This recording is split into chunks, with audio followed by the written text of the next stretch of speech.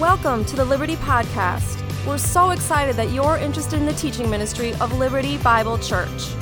We're a multi-site church that exists to share the love of Christ across Northwest Indiana. If you're looking for a church home, please check us out at our website, findliberty.net. Thanks again for joining us as together we're transformed by the teaching from the Word of God. Well, good morning and welcome to Liberty Bible Church. My name is Tim. I serve as one of the pastors here, and I want to especially welcome you. If this is your first time worshiping with us, it takes a lot of courage to walk into a new church for the first time, and so welcome. If we can serve you in any way, we'd love to do that. People wearing yellow lanyards all around. I'll be in the hallway after service. I'd love to greet you. Just as a way of saying thanks for coming.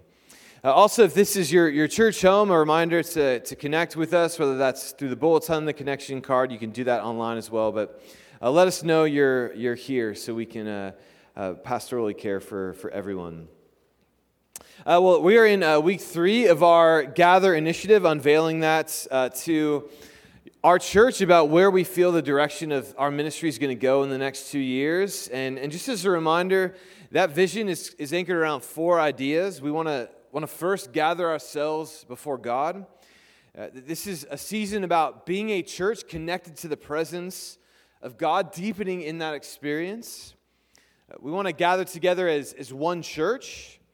This is a season about being more deeply connected to one another, laying down our preferences, asking, how can I be the tangible love of Jesus to my brother and sister here in our church family? To gather those not yet gathered. This is a season to ask, why have so many fled the church in the last few years? How can we be good missionaries and seek to reconnect those who have left or those who have never heard the gospel back into the church? And a season about gathering the next generation, to look to the next generation and invest in them. So we hope as we've unveiled that, piece by piece, you found that vision compelling. If you have questions, we have the Gather Hub out in the lobby. You can go and ask anything you want there. But we are deeply believe in what we believe God wants to do in and through Liberty Bible Church. And so if you find that vision compelling, we need your help. And so here's what we're gonna ask you to be doing over the next couple of weeks. To spend those weeks praying and seeking God and ask, how might I contribute to this Gather initiative, to the next 2 years of ministry here at Liberty? Specifically, we've handed out commitment cards to the whole church, as well as there's one in your booklet as well. And ask you to pray through what might a financial commitment be for March 1 of this upcoming March for the next 24 months to the end of February 2025. Now, I wish I could tell you everything we're planning over the next couple of years is free. 4 people found that funny. All right, thank you. My people. But it is not. The advertising industry invests $5 billion every year into the lives of our teenagers and students. How much is the church investing in the next generation? Our buildings are not accessible or friendly to those in our special needs community. This room, for example, being a sloped floor, if you're in a wheelchair, that can be a painful experience. So we want to have a flat floor for people to worship in. That costs money. Our ministries exist on multiple floors throughout our building, most of which are not easily accessible. And our building, it's confusing to new people. The feedback we constantly hear is someone walks into our building and they're instantly lost and confused, and it's difficult to navigate, especially for our elderly saints. And so we want to address those things and lean into our vision, but that will take sacrificial generosity from the life of our church to make that happen. And so here's 2 ways you can join us as we pray through that. One is next Sunday nights will be Advanced Commitment Night at Chesterton High School. It's going to be a really fun night. A night of dedication, worship, prayer, and celebration. We got childcare, so if you need that, we got you covered. And if you're a leader here, or even if you're not, if you're just new, we want you to come. If you're a committed member to this church, we want you to come because those of us who are committed to this place, we need to go first in terms of our own commitment to the body And so it's a night where we'll come ready to take our first steps of what a 2-year commitment might look like in generosity towards funding the next 2 years. And the second way you can be involved is 2 weeks from today, on Sunday morning, February 12th, we'll have a Commitment Sunday in the Sunday morning worship service, where we'll all have our opportunity to make those commitments. And so we're going to talk more about that over the next couple of weeks. I'm just putting that in front of you for you to pray about how God might use you to serve the next generation, those not yet gathered in our church family. And our goal is for every person who calls Liberty home to join us in the Gather initiative to reach those not yet gathered. But to get there, we got to start with goal 1, which is to gather ourselves before God. So I'm going to open His Word, but before I do, I'm going to pray for us and actually begin to set up the story. This is one of my favorite stories in the Bible. So if you can turn to Isaiah 36 and 37, that's where we'll be. But I'm going to pray for us first. So let me pray. Father, I'm grateful that I do not have to seek you alone. I'm grateful for your church community. And we want to be a community that is shaped by your voice. And so may the words I'm about to speak be the truth, the whole truth, and nothing but the truth. So your voice is loud and clear. I pray this in Jesus' name. Amen. Well, the theologian and boxer Mike Tyson famously said, "Everyone has a plan until they get punched in the face." Now, I've never been punched in the face, but that sounds true. And we can walk through life confident, assured, then out of nowhere, life hits. And suddenly, disorientation, confidence shattered. We don't know what to do next. And in those moments of life, disoriented, confused, unsure, when life punches us in the face, what do you trust in to get your life back together? That's the question of Isaiah 36 and 37. And in a moment, I'm going to read part of that story. But before I do, I need to tell you who this story is about. Hezekiah. King Hezekiah. Which means we are dealing with a king for the third week in a row now together. Week 1, King Uzziah. The ministry of Isaiah began the year King Uzziah died. A sign of difficult things to come. The powerful king lay dead. Week 2, last week we dealt with King Ahaz. He trusted in his ingenuity, his power, his wealth to get his life back together. But it didn't work. And so this morning's story, we're dealing with the fallout of Ahaz's failures. And the person who must deal with the fallout of Ahaz's failures is his son Hezekiah. In Isaiah 36, life has punched Hezekiah in the face. And Ahaz made the decision in his life not to trust in God. But if you remember last week, he trusted in the world power of his day, Assyria. And in this story, Assyria has had enough of Hezekiah. Hezekiah has been fomenting rebellion against Assyria all over the world. And so Assyria starts systematically destroying each city of Hezekiah's kingdom, one by one. And when Isaiah 36 picks up the story, Assyria has destroyed the last city before Hezekiah's city, Jerusalem. And now they are coming for Hezekiah and Jerusalem. So we meet Hezekiah in Isaiah 36, the same place we met Ahaz in Isaiah 7, inspecting the water supply, preparing for a coming attack. How much water do we have? How long can we make it when the Assyrians show up? But there's a difference between what happens at the upper pool between Ahaz last week and this week with Hezekiah. Ahaz was met by the prophet Isaiah, who came to assure Ahaz, God will help you. He will protect you. But Ahaz didn't want God's help. So that means this time Hezekiah is not going to meet the prophet Isaiah. He's going to meet a representative of Assyria. Since Ahaz didn't want God, God's not going to show up quite yet. And so Hezekiah meets a representative of Assyria called the Rabshakeh, which is a great title. What's your job title?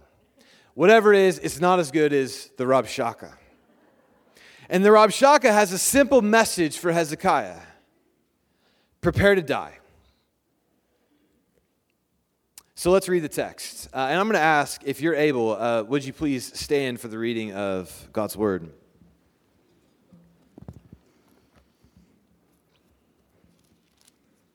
I'm going to read Isaiah 36, verses 1 through 10.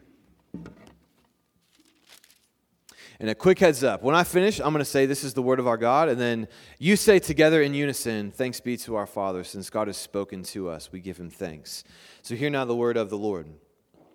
In the 14th year of King Hezekiah, Sennacherib, king of Assyria, came up against all the fortified cities of Judah and took them.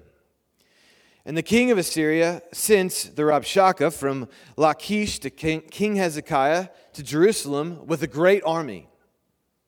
He stood by the conduit of the upper pool on the highway to the washer's field. And there came out to him Eliakim, the son of Hilkiah, who was over the household, and Shebna, the secretariat, and Joah, the son of Asaph, the recorder. And the Rabshakeh said to them, say to Hezekiah, thus says the great king, the king of Assyria, on what do you rest this trust of yours? Do you think that mere words are strategy and power for war?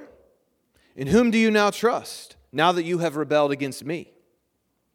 Behold, you are trusting in Egypt, that broken reed of a staff, which will pierce the hand of any who leans on it.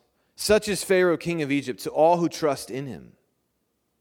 But if you say to me, we trust in the Lord our God, is it not he whose high places and altars Hezekiah has removed, saying to Judah and to Jerusalem, you shall worship before this altar?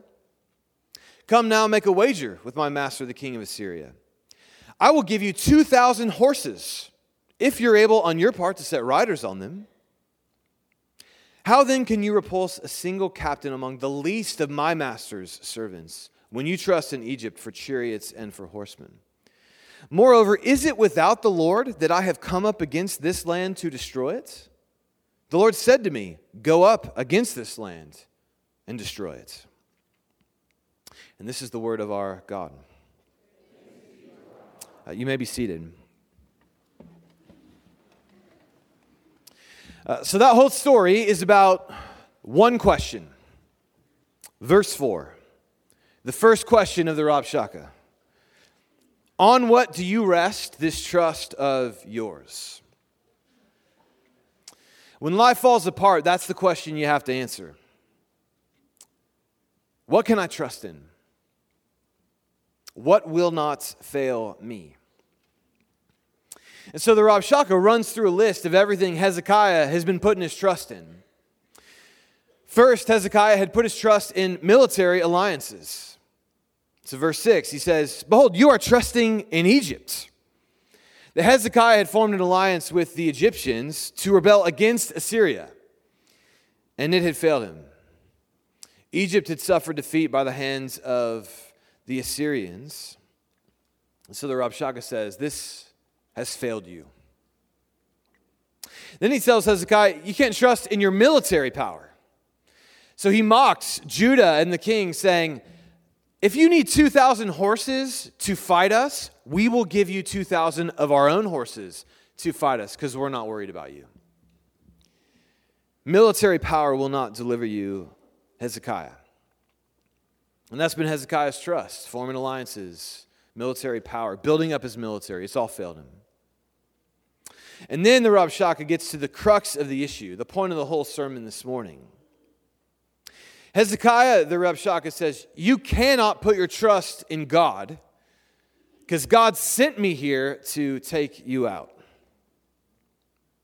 So Hezekiah, On what do you rest this trust of yours? Everything has failed you. Have you been in that place? I've been there. And how did you respond in your moments of life falling apart? What did you rest your trust in?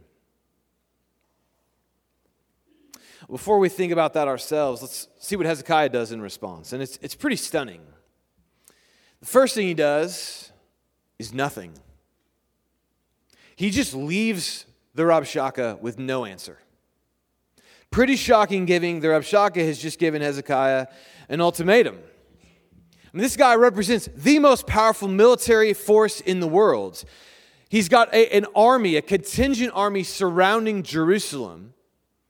And he goes to Hezekiah and says, yield immediately to me or die even worse. And Hezekiah just walks away. No response. Why doesn't he say anything? Well, the second thing he does is he puts on sackcloth. And that's a way of communicating through physical dress. I don't have the resources. This is my fault. And I'm helpless. Imagine a king responding to a crisis like that, or a political leader. This was my fault. And I take responsibility. That's what Hezekiah does by putting on sackcloth. And the third thing he does is he summons the prophet Isaiah to seek God to find out what to do. And this is a good step. This is a promising step. And here's what Isaiah says will happen. This is Isaiah 37, verses 6 and 7. Thus says the Lord, do not be afraid because of the words you have heard, with which the young men of the king of Syria have reviled me. Behold, I will put a spirit in him, so that he shall hear a rumor and return to his own lands, and I will make him fall by the sword in his own land. Hezekiah, God says, I will save you. And this great king, Sennacherib, who threatens you, he's not even going to get to Jerusalem. He's going to die in his own country. Now imagine being in Hezekiah's place.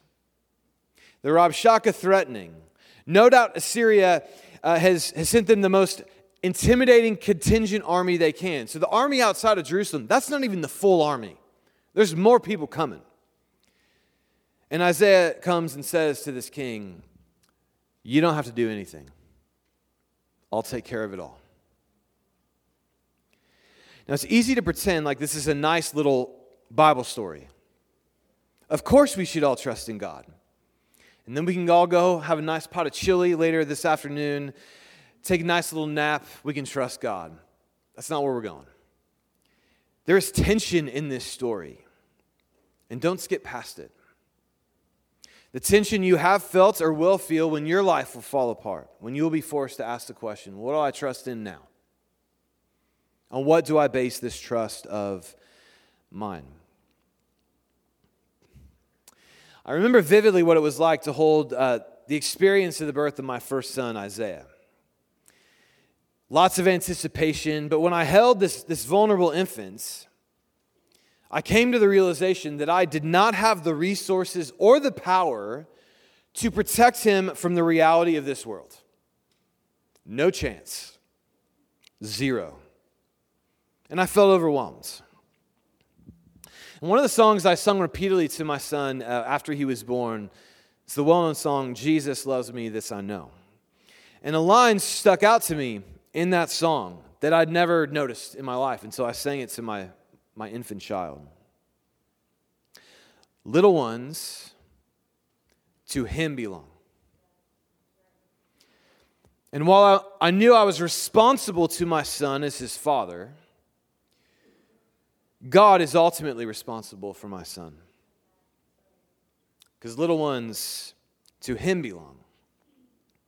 And that meant a lot holding my child as a newborn infant. And 5 years later, when I learned he had a devastating neurological condition, Duchenne muscular dystrophy, when life punched me in the face in a way I had never been punched before, that became a nice line, but more a question. Do I believe this? On what do I rest this trust of mine? Can I trust God now, given what has happened?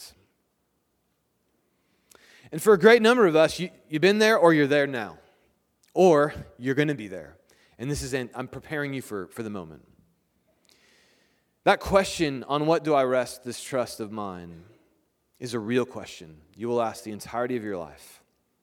And it's the heart of this story. So let's keep following this story. So everything happens exactly as God tells Hezekiah.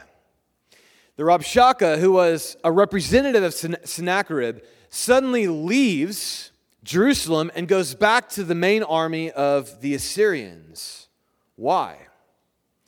Well, what we know from history is that the Assyrians suffered a military defeat at the hands of the Egyptians, which is why the Rabshakeh had to suddenly depart Jerusalem. So suddenly, Hezekiah is not in as vulnerable as a position as he was. Maybe his military alliance with Egypt is working. Maybe his trust in his own military power was the right choice. Maybe he doesn't have to trust God anymore. I love the way John Oswald, a theologian, comments on this passage. Every human leader, no matter how many times he may have trusted God, is still prone to self-reliance when the pressure is withdrawn. When the pressure is off, how many of us stop trusting in God? When life falls apart, we cry out to God, yes. And then life begins to come back together and we forget about God. We start trusting in other things. We go right back to life without Him. So is that what Hezekiah will do? Well, the Rabshakeh, no doubt Hezekiah is asking these questions of himself, sends a letter from the distance to be read to Hezekiah and the royal courts to remind Hezekiah, we are only delayed and we are still coming for you. Submit or die. Nothing's changed. So the Rabshakeh sends that letter. It's read to Hezekiah. And here's what happens. Verse 14 of chapter 37 of the book of Isaiah. Hezekiah received the letter from the hand of the messengers, read it, and Hezekiah went up to the house of the Lord and spread it before the Lord. So for the second time, the most powerful military in the world comes to Hezekiah demanding a response, and he just leaves the room with nothing. Says nothing. Just imagine that. You're summoned by a powerful person. You just walk away. No response. And that's because Hezekiah has access to a more powerful person. And that's where he's going. It's into the temple, and he's going to pray. And he literally spreads the letter out before the temple, and then he prays. An incredible prayer, and I'm going to read it for us. It starts in verse 16. O Lord of hosts, God of Israel, enthroned above the cherubim, you are the God. You alone. Of all the kingdoms of the earth, you have made heaven and earth. Incline your ear, O Lord, hear. Open your eyes, O Lord, and see. Hear all the words of Sennacherib, which he sent to mock the living God. And truly, O Lord, the kings of Assyria have laid waste to all the nations in their lands, have cast their gods in the fire, for they were no gods, but the work of men's hands, wood and stone. Therefore they were destroyed.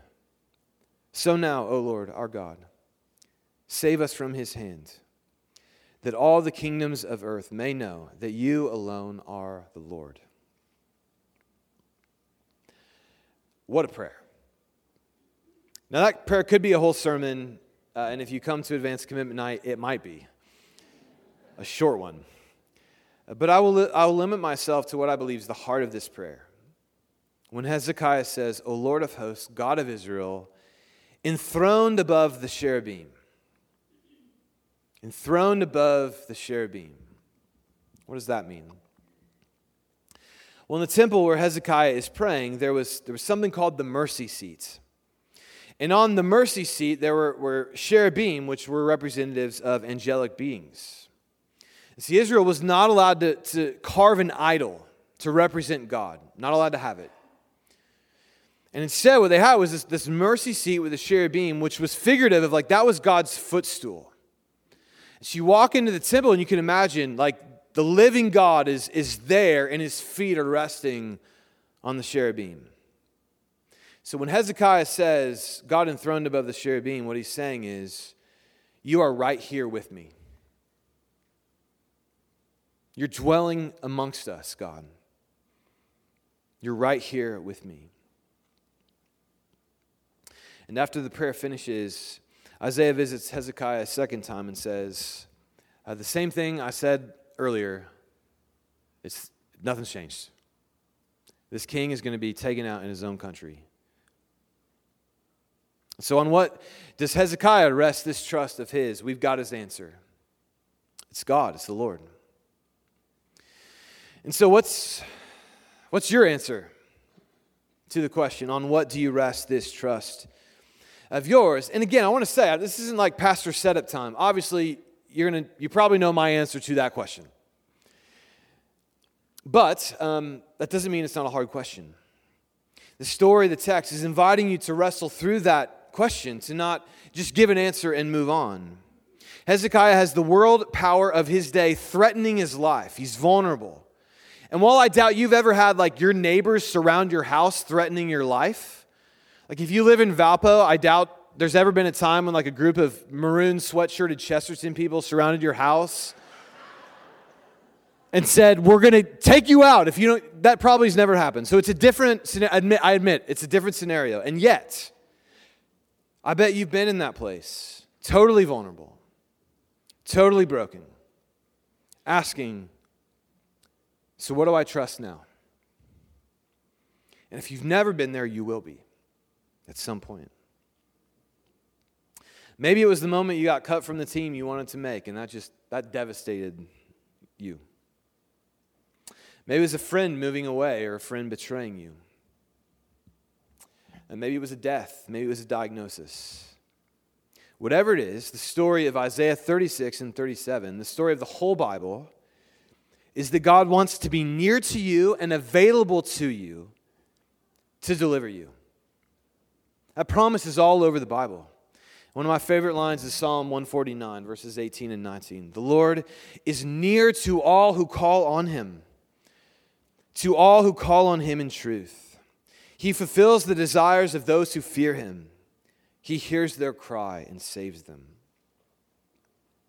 Cry out to the Lord. He's near to you in that moment. He hears you, and he can save you. It's why the tagline for the whole Gather Initiative, where we want to go as a church, is Isaiah 56:7. We want to be a church that is a house of prayer for all people. And so while I believe deeply in the changes I think we need to make to our building, I believe in that, the ultimate vision of this season of ministry for our church is that we are to be a house of prayer, a people with our lives spread out before the Lord, saying, we trust in you because we know you listen to us and you're enthroned above the cherubim. You're near to us. You're available to us. You dwell amongst us. A people who trust our Father and cry out to him because we know he's listening to us. He can help. And if this morning you're sitting there saying, man, that's great, I just don't feel that. That's okay, I've been there. Which is why we need the church. A community of people who can bring us into the presence of God, who can sometimes be the faith and trust that we need but we don't have yet, so we tag along with them. A people gathered in the presence of God. And that's why I believe investing deeply in the local church, because it's the place of God's presence. We don't need a mercy seat in cherubim anymore. We have the Spirit of God dwelling amongst his people here.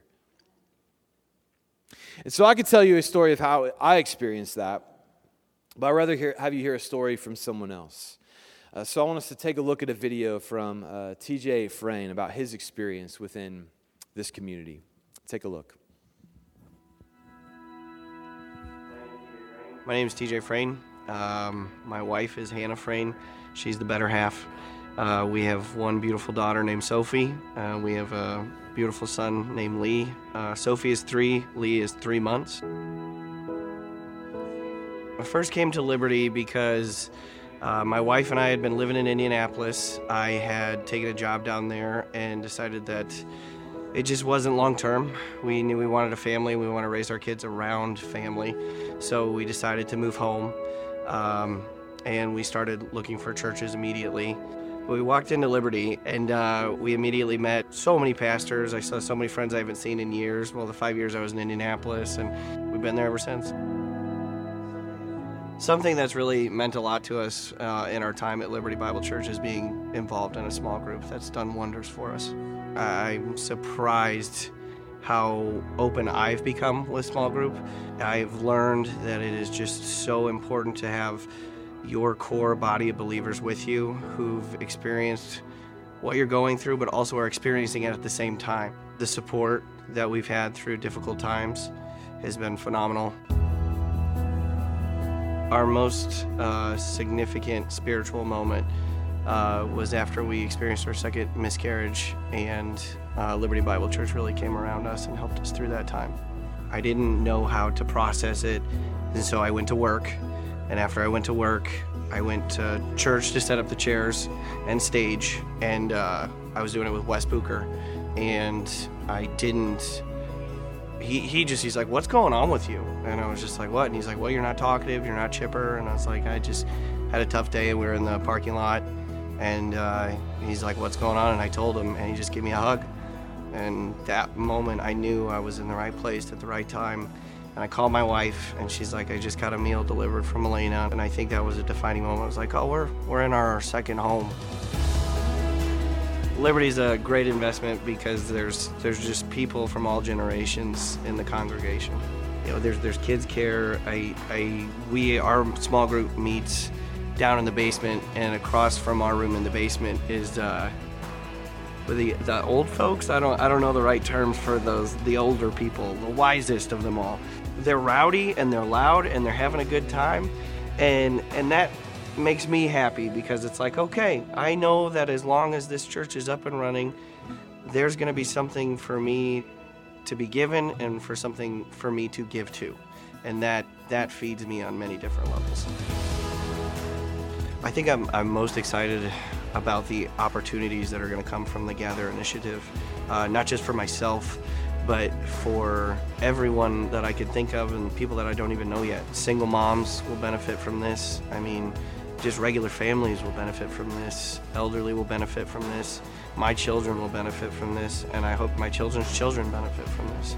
And I don't know if it's weird for me to think that far ahead, but with something like this, it's not just about larger buildings. It's about filling the seats of those buildings with people that need to be served, even if they don't know they need to be served yet.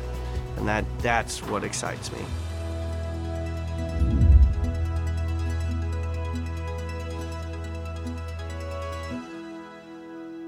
I mean, how many of us have been in a moment of life where life hits and there's Wes Booker in the parking lot? Or life hits and your Milena showed up with a meal to remind you of the presence of God. And so we are to be a people who seek our Father's help so that we can be our Father's presence to others in their moment of need. Right, there are times I need the presence of God, and I need you to be that for me. It's why I believe that the local church is God's plan A for salvation to this world. Not because we're better than others, not because we're smarter than others, but because we have access to the one who used to be enthroned above the cherubim and now has sent his Spirit into the lives of every Christian in the world. He hears us. He saves us. And we have that story. And on the days when I wonder, can I really trust this? There's you for me. And on days when you could say, can I really trust you? Can I really trust this? I'll be right here saying yes. Yes, you can. So on what do you rest this trust of yours? Well, let's see how God finishes the story of Hezekiah. The story ends in verses 36 and 39 of Isaiah 37, and here is what we read. The angel of the Lord went out and struck down 185,000 in the camp of the Assyrians. And when people arose early in the morning, behold, these were all dead bodies. Then Sennacherib, king of Syria, departed and returned home and lived at Nineveh. As he was worshiping in the house of Nisroch, his god, Adramelech and Sharezer, his sons, struck him down with the sword. And after they had escaped into the land of Ararat, Esarhaddon, his son, reigned in his place.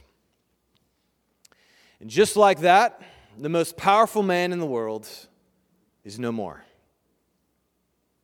And maybe you're wondering, did that really happen like that? That seems pretty wild. Well, Sennacherib, like most kings in his day, and like most politicians in our day, built a monument to himself. It is called Sennacherib's Prison. And on the prison, he mentions all of his military exploits, all the people and kings he destroyed. And he gets to Hezekiah.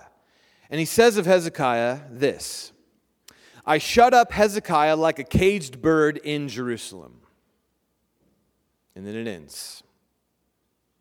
And most historians note, wait, Hezekiah rebelled against you, made a fool of you, and all you did was cage him up?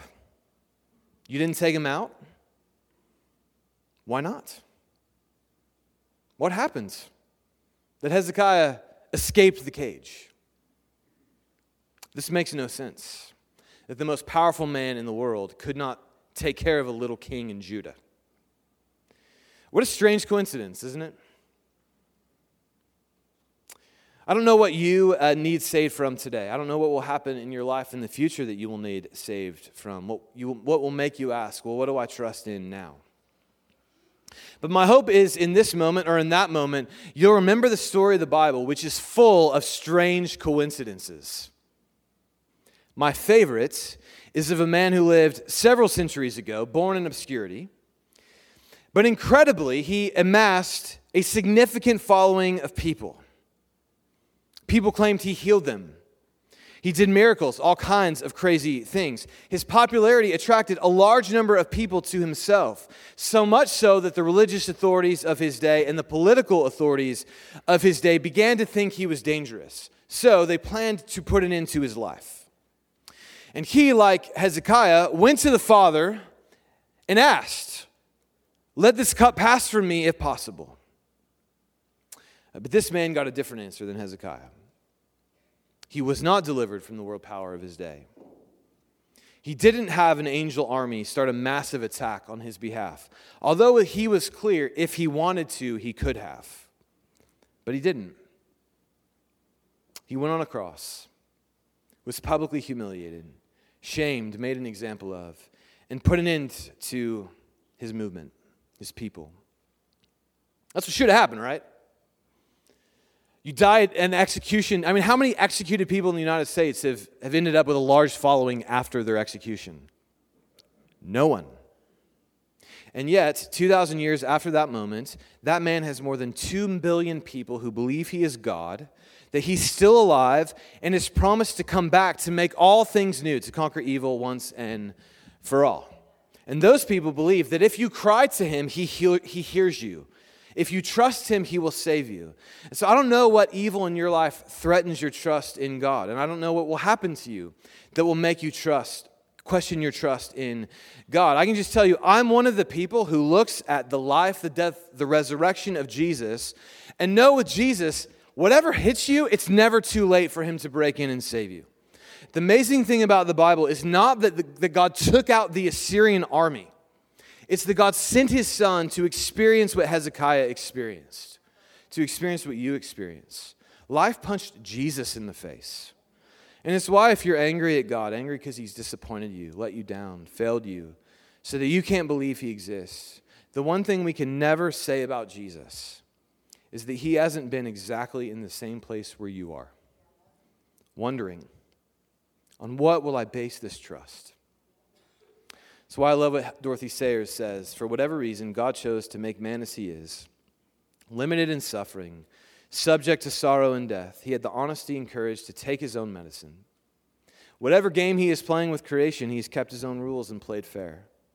He can exact nothing from man that he has not exacted from himself. He has himself gone through the whole human experience, from the trivial, irrational family life and the cramping restrictions of hard work and lack of money to the worst horrors of pain and humiliation, defeat, despair, and death. When he was a man, he played the man. What do you need to trust God with today? Jesus has been there. He's been all the way down to death itself. So whatever it is, the message of the gospel is that you can lose your life. God can still save you from that. There's nothing he cannot save you from. He took it all onto a cross, took it into the grave with him, and rose 3 days later to offer you his hand. So, on what do you rest this trust of yours? But the good news of the gospel, he didn't just offer you his hand, he offered you his table. To come and eat with him as a down payment for the future joy we will have in his kingdom when he brings it for good in the future. And so we're going to move into a time of communion now. If you're a Christian, if you're someone who practices and believes Jesus is who he said he is, we want to invite you to come. We have 5 stations up front, 2 up in the balcony. Come, take the bread, dip it into the juice, eat it together with the instructions of those who are serving you. If you're not yet a Christian, we'd love for you to become one. I'll be in the hallway. We have lots of people with yellow landers who would love to talk to you about what that means. This table can be yours as well. So I'm going to pray for us, and then as you're ready, come to his table. Father, as we meditate on the question of Hezekiah and Sennacherib and the Rabshakeh, where do I trust now? Would the table be the reminder that the person we trust gave his body for us, shed his blood for us, to get us home, entered into the place of vulnerability, of Hezekiah's place, of spreading the prayer out before you. What now, God? Save me. And he got a no so we could get a yes. So now may we come to his table full of the salvation promises of you, our God, our Father, who through the Son has given us life, that by the Spirit we might live and walk in newness of life. Father, may we experience that now, I pray, in Jesus' name. Amen.